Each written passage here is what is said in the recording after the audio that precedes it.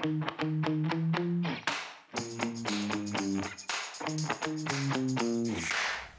everybody. Cheryl Atkinson here.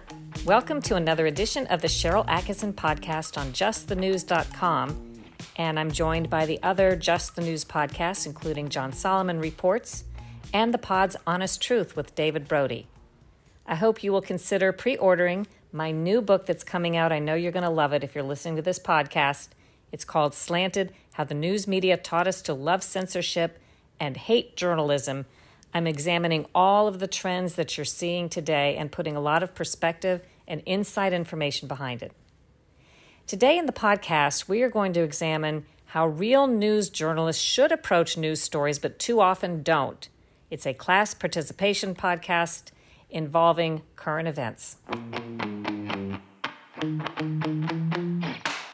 I shared this story and it almost crashed the Scoremaster website. The average person has 97 points. That's right, 97 points they can quickly add to their credit score, but they have no idea how to get there. Scoremaster, credit scientists, discovered an algorithm that super boosts credit scores. Not a few points, but 97 points fast. Imagine 97 points on top of your current credit score if you're refinancing your home, buying a car, or applying for credit. So you have okay credit and you're buying a car. If you do, go to Scoremaster first and boost your score. The average 61 points in 20 days or less. You could save $9,000 on your car loan. And if you raise your credit just the average number before applying for a home loan, you could save almost $100,000 over the life of your loan. Now that's a real savings. Scoremaster puts you in control of your finances. So enroll in minutes and see how many plus points you can add to your credit score at scoremaster.com/justnews. That's scoremaster.com/justnews. Go there now. This is a great deal.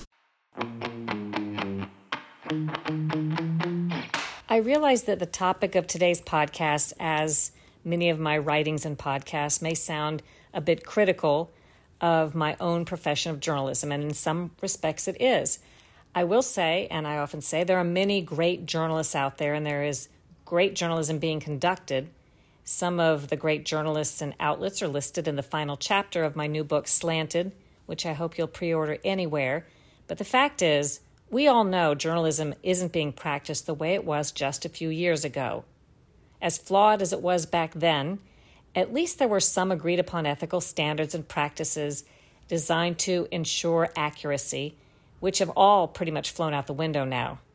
That's what we're going to talk about today in the context of the latest police shooting of a black suspect, Jacob Blake. I want to point out that at the time I'm recording this podcast, the information about this shooting is still very limited and could be changing by the moment. I don't know when you're listening to the podcast. I only am going by what I know at the time. But the point of the exercise we're conducting today, the critical thinking, the lessons about journalism, that remains the same.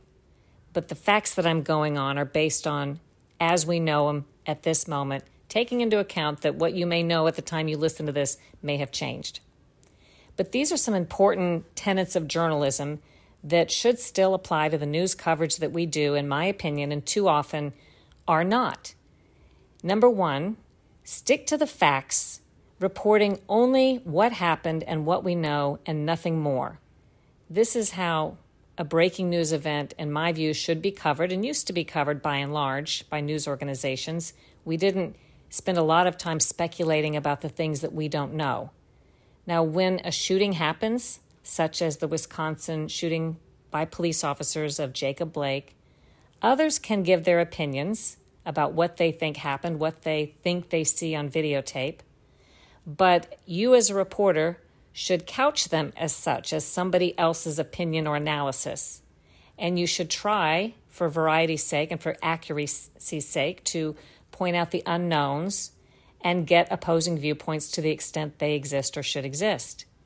Too often that's not done, and you can probably think of many examples where news coverage early on of an event that was developing was presented in a distinctly one-sided way, and the facts turned out to be, as many times they do, something quite different, or there was other context to the story.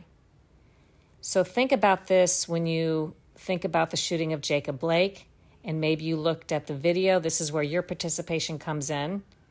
Think about what you think you saw on the video and what we really know versus supposition and people's assumptions being added to it. What is it that we really know? What is it that a journalist who's doing a hard news report on this topic should be able to report without the conjecture? Number two, something that's important to do, I think, as a journalist who's covering a story and reporting on it as hard news or investigating it and trying to figure out what happened, argue counterpoints with yourself in the absence of all the evidence. This is a mental, sort of a logical exercise that I think will help with accurate reporting, and it protects you, the reporter, as well. And this isn't always easy because it requires you to look at something that you may think is obvious or known and then make a case for why it may not be what it seems. Some of the mental arguments that you make when you do this with yourself could be fairly ridiculous sounding and ultimately discarded. And these are not theories that you as a journalist report, but the point of the exercise is to get yourself thinking about other explanations that there may be for something. And a lot of times when something seems so outrageous or ridiculous, there often is much more to the story we've learned. There's context that we don't yet know. So again, think about what we knew or know early on about the shooting in Wisconsin of the black suspect Jacob Blake by the white police officers, and say to yourself, what is the worst case scenario that may have happened, the most egregious thing that may have happened? What is the most understandable thing that might have happened? In the end, one or the other extreme may be exactly what happened and turn out to be the case. Oftentimes, it's a mix of the two, something kind of in between. But this leads us to my third point. As you stick to the facts as a reporter and argue counterpoints with yourself to think about what could have happened. Number three, remember history. And you've heard me talk about this before, the sad case of Michael Brown being shot, the black suspect, by a white police officer in Ferguson, Missouri, and the Hands Up, Don't Shoot movement. Well, that police officer hasn't sued, but as you may now know, Hands Up, Don't Shoot, according to the Obama Justice Department after investigation, never happened. But remember that news coverage? You may remember history again, Rolling Stone's horrible defamation of college fraternity members in a story about alleged rapes. You may have said at the time, wow, it seems so obvious they were guilty because the reporter made it sound that way, but that reporter ultimately lost a libel suit. Remember history, the Catholic high school kid who was said to obviously be threatening the Native American man on videotape. Well, turns out not so. He won a big settlement, including from some media companies. Wen-Ho Lee, the man who was falsely pegged in the media as a Chinese spy, only to find out, as I reported, the FBI had lied about his lie detector test and other evidence. The media ended up paying a big settlement to Wen-Ho Lee. And of course, Richard Jewell. At the time, the media implied surely he bombed the Olympics in Atlanta. Well, turns out that was false, and he was cleared. So it's important as a journalist, I think, to constantly remember when these incidents didn't turn out as many had reported, many prestigious and well-respected news organizations. You should be more careful no matter what everybody else is reporting. Don't jump on the bandwagon. Don't think you have to virtue signal a position in a case that may or may not be what it seems based on a snippet of video or early reporting. And then that leads us to number four, very important today, because I think this happens all the time. Don't be bullied by prevailing opinion, which is so often wrong. The New York Times is often wrong. The Washington Post now is often wrong. So you as a journalist can no longer say just because certain reporters or reports claim that it's true or they have a lot of sources that it is true. That's what standards are for. Have your own standards as a journalist, the level of evidence you require before you report something as a fact, attributing your information to its source rather than stating it as if you know it firsthand to be true. So if you were to appropriately apply the critical thinking exercise I've suggested, if you are investigating the matter of this latest shooting and trying to keep your reporting honest and fair early on when the facts aren't known, well, what would that sound like with this latest police shooting? Again, think to yourself based on what you know or knew early on, a snippet of video without firsthand context or firsthand information. What would it sound like to make these arguments in your own head about the most egregious thing that may have happened, the most understandable thing that may have happened? Well, the video, by most accounts, and reporters said, showed a man being shot in the back while he was trying to get in his car. That's the first mistake I saw. Maybe that's true. Maybe he was shot in the back while trying to get in his car, and many times the obvious does turn out to be true. But surely at the point this was being reported, we didn't have enough evidence or information to develop any conclusions about the intention of the man who was shot, that he was trying to get in his car. We don't really know what he was doing in that instant. Maybe he was. He probably was. But here are some of the things my critical thinking voice is saying as I try to come up with counterpoints to what seems obvious. And not that I wish them to be true. These are just the things that make me more careful when I'm reporting on news stories on the news. First, most egregious scenario. And maybe this is along the lines of what you're thinking. The most egregious possibility is police officers who are racist, perhaps murderous, looking for a chance to get into a fight, to murder a black person, report to the scene of a alleged crime, and find this opportunity to pick a fight with an innocent black suspect so that they can get into a potentially fatal conflict with him.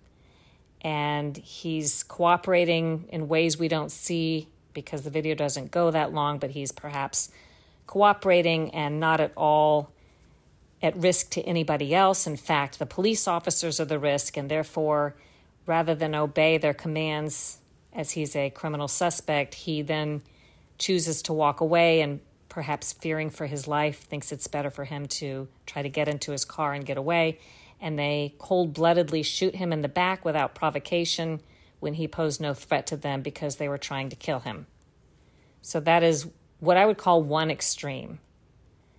Then let's go to the other extreme possibility, which could be something like he's a very dangerous suspect. The police officers reported to the scene. There was an exchange we don't see on videotape under this hypothesis in which he presents a dire threat to them or to others, perhaps makes some sort of threat that he's going to kill somebody or them. Maybe there is a weapon in his possession, or they come to believe there's one in the car. And as he doesn't obey them and fails to do what they say as a criminal suspect multiple times, with them knowing his criminal and violent history, and at first they try to tase him to get him to comply and to stop him because they don't know where he's walking or where he's going, and he's either mentally disturbed or perhaps on drugs because the taser doesn't affect him and he keeps walking to the car where there are innocent children inside, and who knows if he's going to, in a domestic dispute of some kind, reach in, and this sort of stuff happens, grab a gun and shoot the children. So they're trying to stop him before he can harm them or turn around and harm the police officers themselves. And that's how the shooting happened. So those are two extremes. And again, one or the other may be entirely true, or there may be pieces of that, of each story that are true, something in between. The point is, we don't yet know. And despite what we think we know from a snippet of video and from the bit that we can hear of bystanders and perhaps the police calling out at some point, we're not really sure, and we don't have both sides of a story to examine to give us insight. As journalists, again, you at home, if you're watching the video, analysts, pundits, political people, they can voice their own conclusions, responsible or irresponsible as they wish, and reporters can report that and attribute those opinions to the right people. But I think, and I was always trained, that the reporters and journalists should not put in their own voices conclusions and opinions and assumptions, especially about highly volatile events like this that stand to incite a lot of response and reaction. Reporters shouldn't be doing that as part of their job. They should simply be reporting the facts that are known and reminding people of what is yet to be known. Why is this so important? Why is it wrong for journalists to get on board with a certain side that seems to be right, if only later, well, the facts come out and we can correct ourselves, no harm done? Well, I think that undermines our credibility because If we are wrong, as we so often seem to be with our early reporting, and then have to revise it later, it just undermines confidence the next time that we report a story, where people will come to believe that we don't know what we're talking about or we're speaking before we have the facts. The facts and our credibility, that's really the one thing you have as a journalist, the accuracy and the track record of your reporting. And when you blow that too many times, you risk getting to a point where I think many of us are today, or at least many viewers are. They don't trust the things that they hear on the news without other confirmation and other facts, because too often the reporting has been irresponsible. We'll continue this conversation, but during this break, think about the conclusions that you drew early on after seeing that video, assuming you saw the video of the Wisconsin shooting, and think about the unknowns and what you might think differently if blanks were filled in, if you played that critical thinking exercise and thought about these unknowns and tried to report responsibly as if you were a journalist. We'll be back.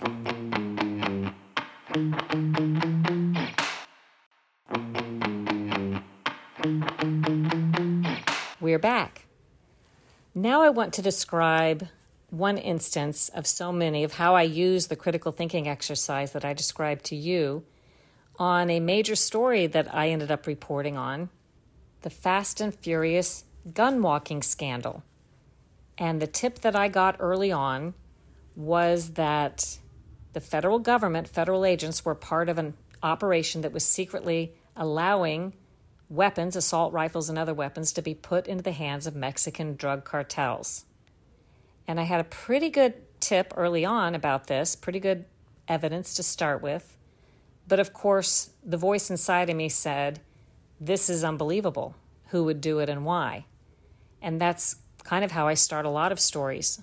And many of them never get reported because I can't receive enough confirmation to credibly be able to report it. But I set out with this mental exercise, something that seems so outrageous it can't possibly be true. I argue the point that maybe there's a misunderstanding. Maybe it's not true. And even I argue the point when I get a big tip for a story, I first say, assume to yourself you're being set up with false information.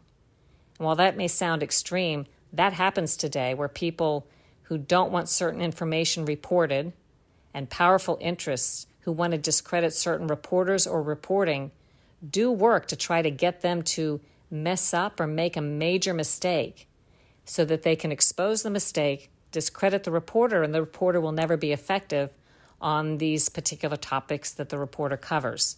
So as silly as that may sound to you on the outside, on the inside, this was something I routinely did at CBS News as an investigative reporter. When I got information that seemed too outrageous to be true, and often turned out to be true, I started out by assuming I was being set up, and then I disproved that theory if I could. And if I could disprove that theory and show that the thing did happen and get enough evidence, then I would report it. So these are some of the mental exercises, the logical thinking and critical thinking that I did. With Fast and Furious, this notion about the federal government being part of an operation to arm Mexican drug cartels, it just seemed wild and crazy. And although I was getting good evidence, as I said, I thought perhaps somebody's feeding me this information so that I can report it if I'm not careful, and then it can be discredited. So started with that, developed a lot of sources, good sources on the inside over a period of time.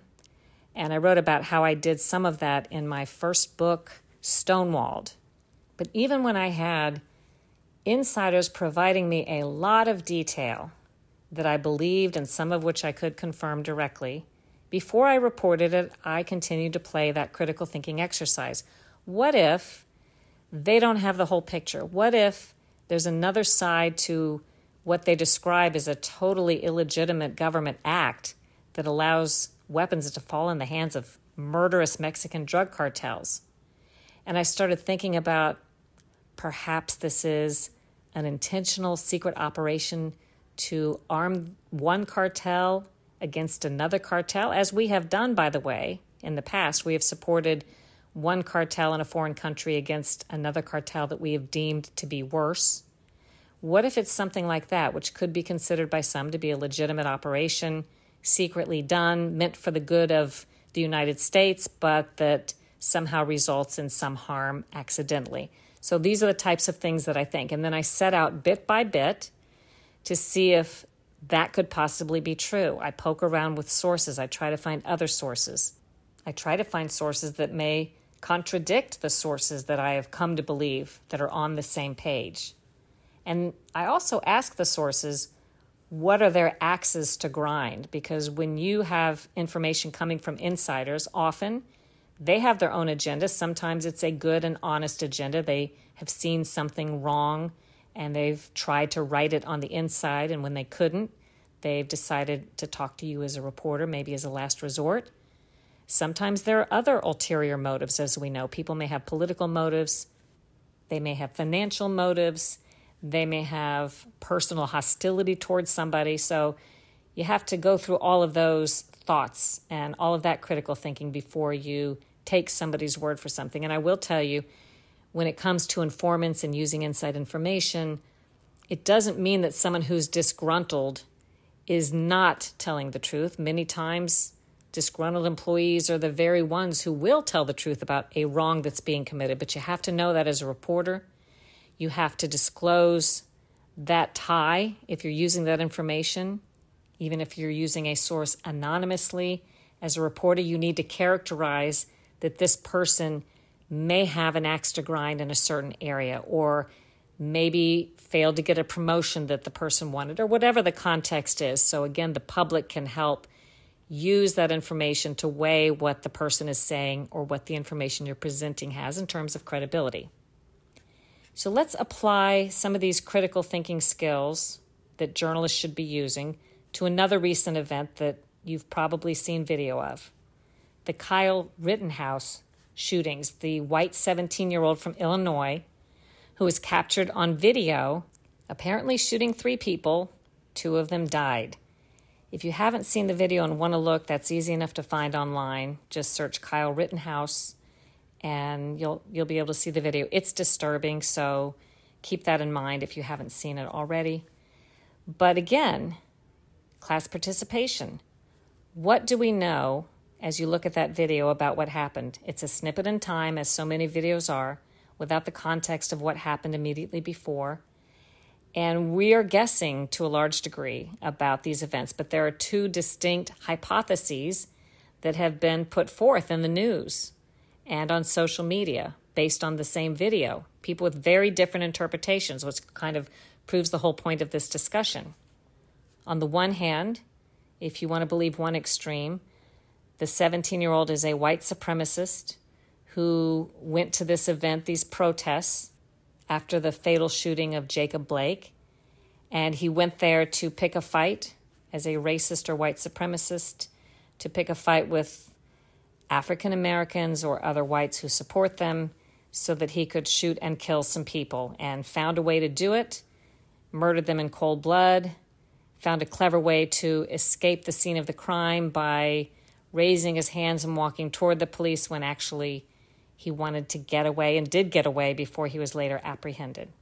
That's one extreme. Another extreme that's being promulgated, another viewpoint, is that he, the 17-year-old, was not looking for any trouble, was simply helping protect businesses or business owners, was attacked by a mob of thugs, and in self-defense, which they say is clearly shown on the videotape, ended up defending himself and shooting people who would have murdered him, after which he immediately, hands up, tried to surrender to the police who reported to the scene, but they didn't recognize that that's who he was or what he was doing, and they drove past him.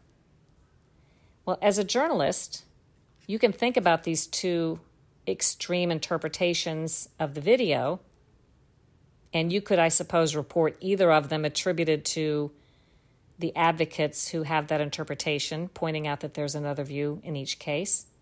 But what I think you shouldn't do as a journalist is get on board with either of them and say that's what happened.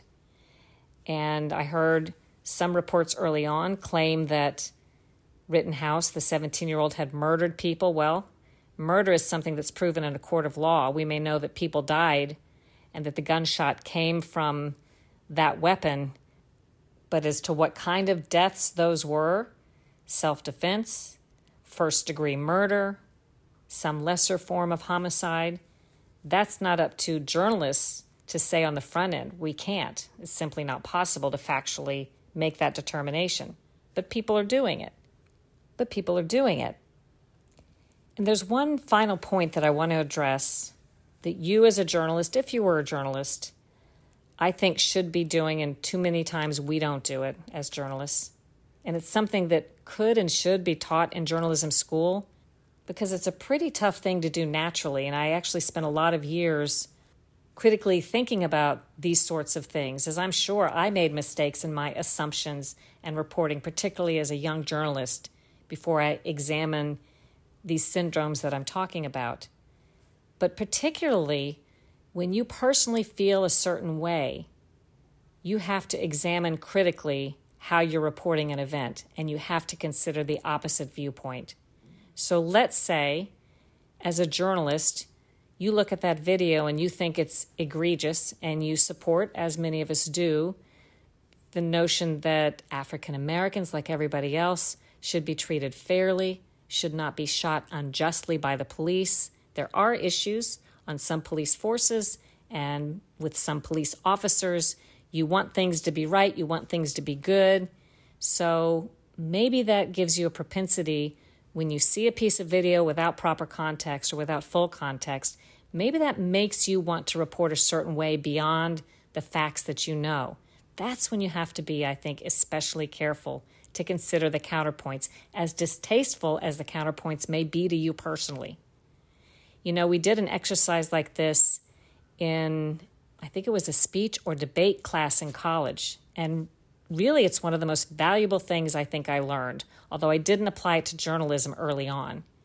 We were given the assignment of picking a controversial topic that we felt strongly about, and we were to prepare a persuasive speech to convince the audience of our fellow students that they should agree with us and our opinion.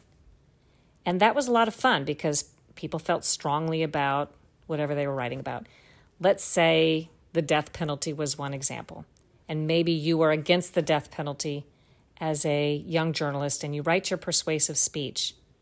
Then this professor so wisely mixed it up and said, now argue against that position, and your grade will be based on how effectively you argue against the position in which you believe. It kind of blew my mind. I mean, it's a great critical thinking exercise. Take something that you believe in and argue against it so persuasively that you'll get a good grade. I think we should be taught to do that more often in journalism because our opinions too often encroach upon our reporting today. But if in journalism school, we learn to ferret out our own opinions and then resist them or report contrary to them or consider viewpoints that may be personally distasteful to us, and we get used to that feeling, maybe we'll be more able to do that in real life. And you know the beauty of it? From what I've found, when you really listen to the other side or another viewpoint and don't just set out to prove what you think happened in a certain incident or case, you may find there's an entirely different and better story there. And on many occasions in the past 10 years or so of my reporting, when I find myself listening to the other side, when I think I know the whole story, but I set out to really, instead of proving it, listening to the people on the ground who are telling me opposing viewpoints or more context, I end up with a better story. It may not be the one that I thought, and it may not even agree with the opinion I had, but it's the truth, and it's accurate, and it's more interesting, and it's off-narrative. And that's, I suppose, in some respects, how I've come to be an investigative reporter who tries to expose information that powerful interests don't want exposed.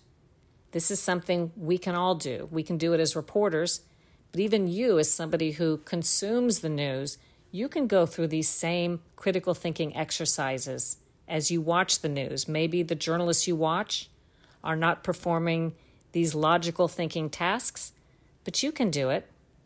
And maybe in some respects that is the best defense today as a news consumer. When you're watching the news and don't know what to believe, deploy that critical thinking exercise that maybe the journalists you're watching are not deploying, and you may end up with a better picture and a more whole picture of the truth as it's known at the time.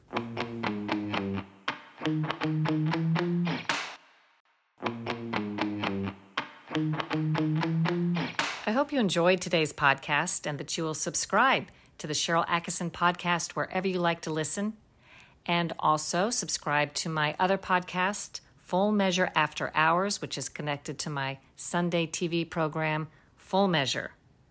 And please consider pre-ordering my book, Slanted, How the News Media Taught Us to Love Censorship and Hate Journalism.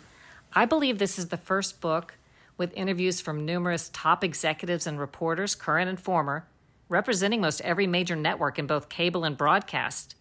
Most of them that talked to me in the book are unnamed so they could speak candidly, but some did agree to allow their names to be used, and all of them who described their personal politics said they were liberal or progressive, but nearly all of them expressed great worry about what the news has become. I think you will find Slanted a very informative book. Do your own research, make up your own mind, think for yourself.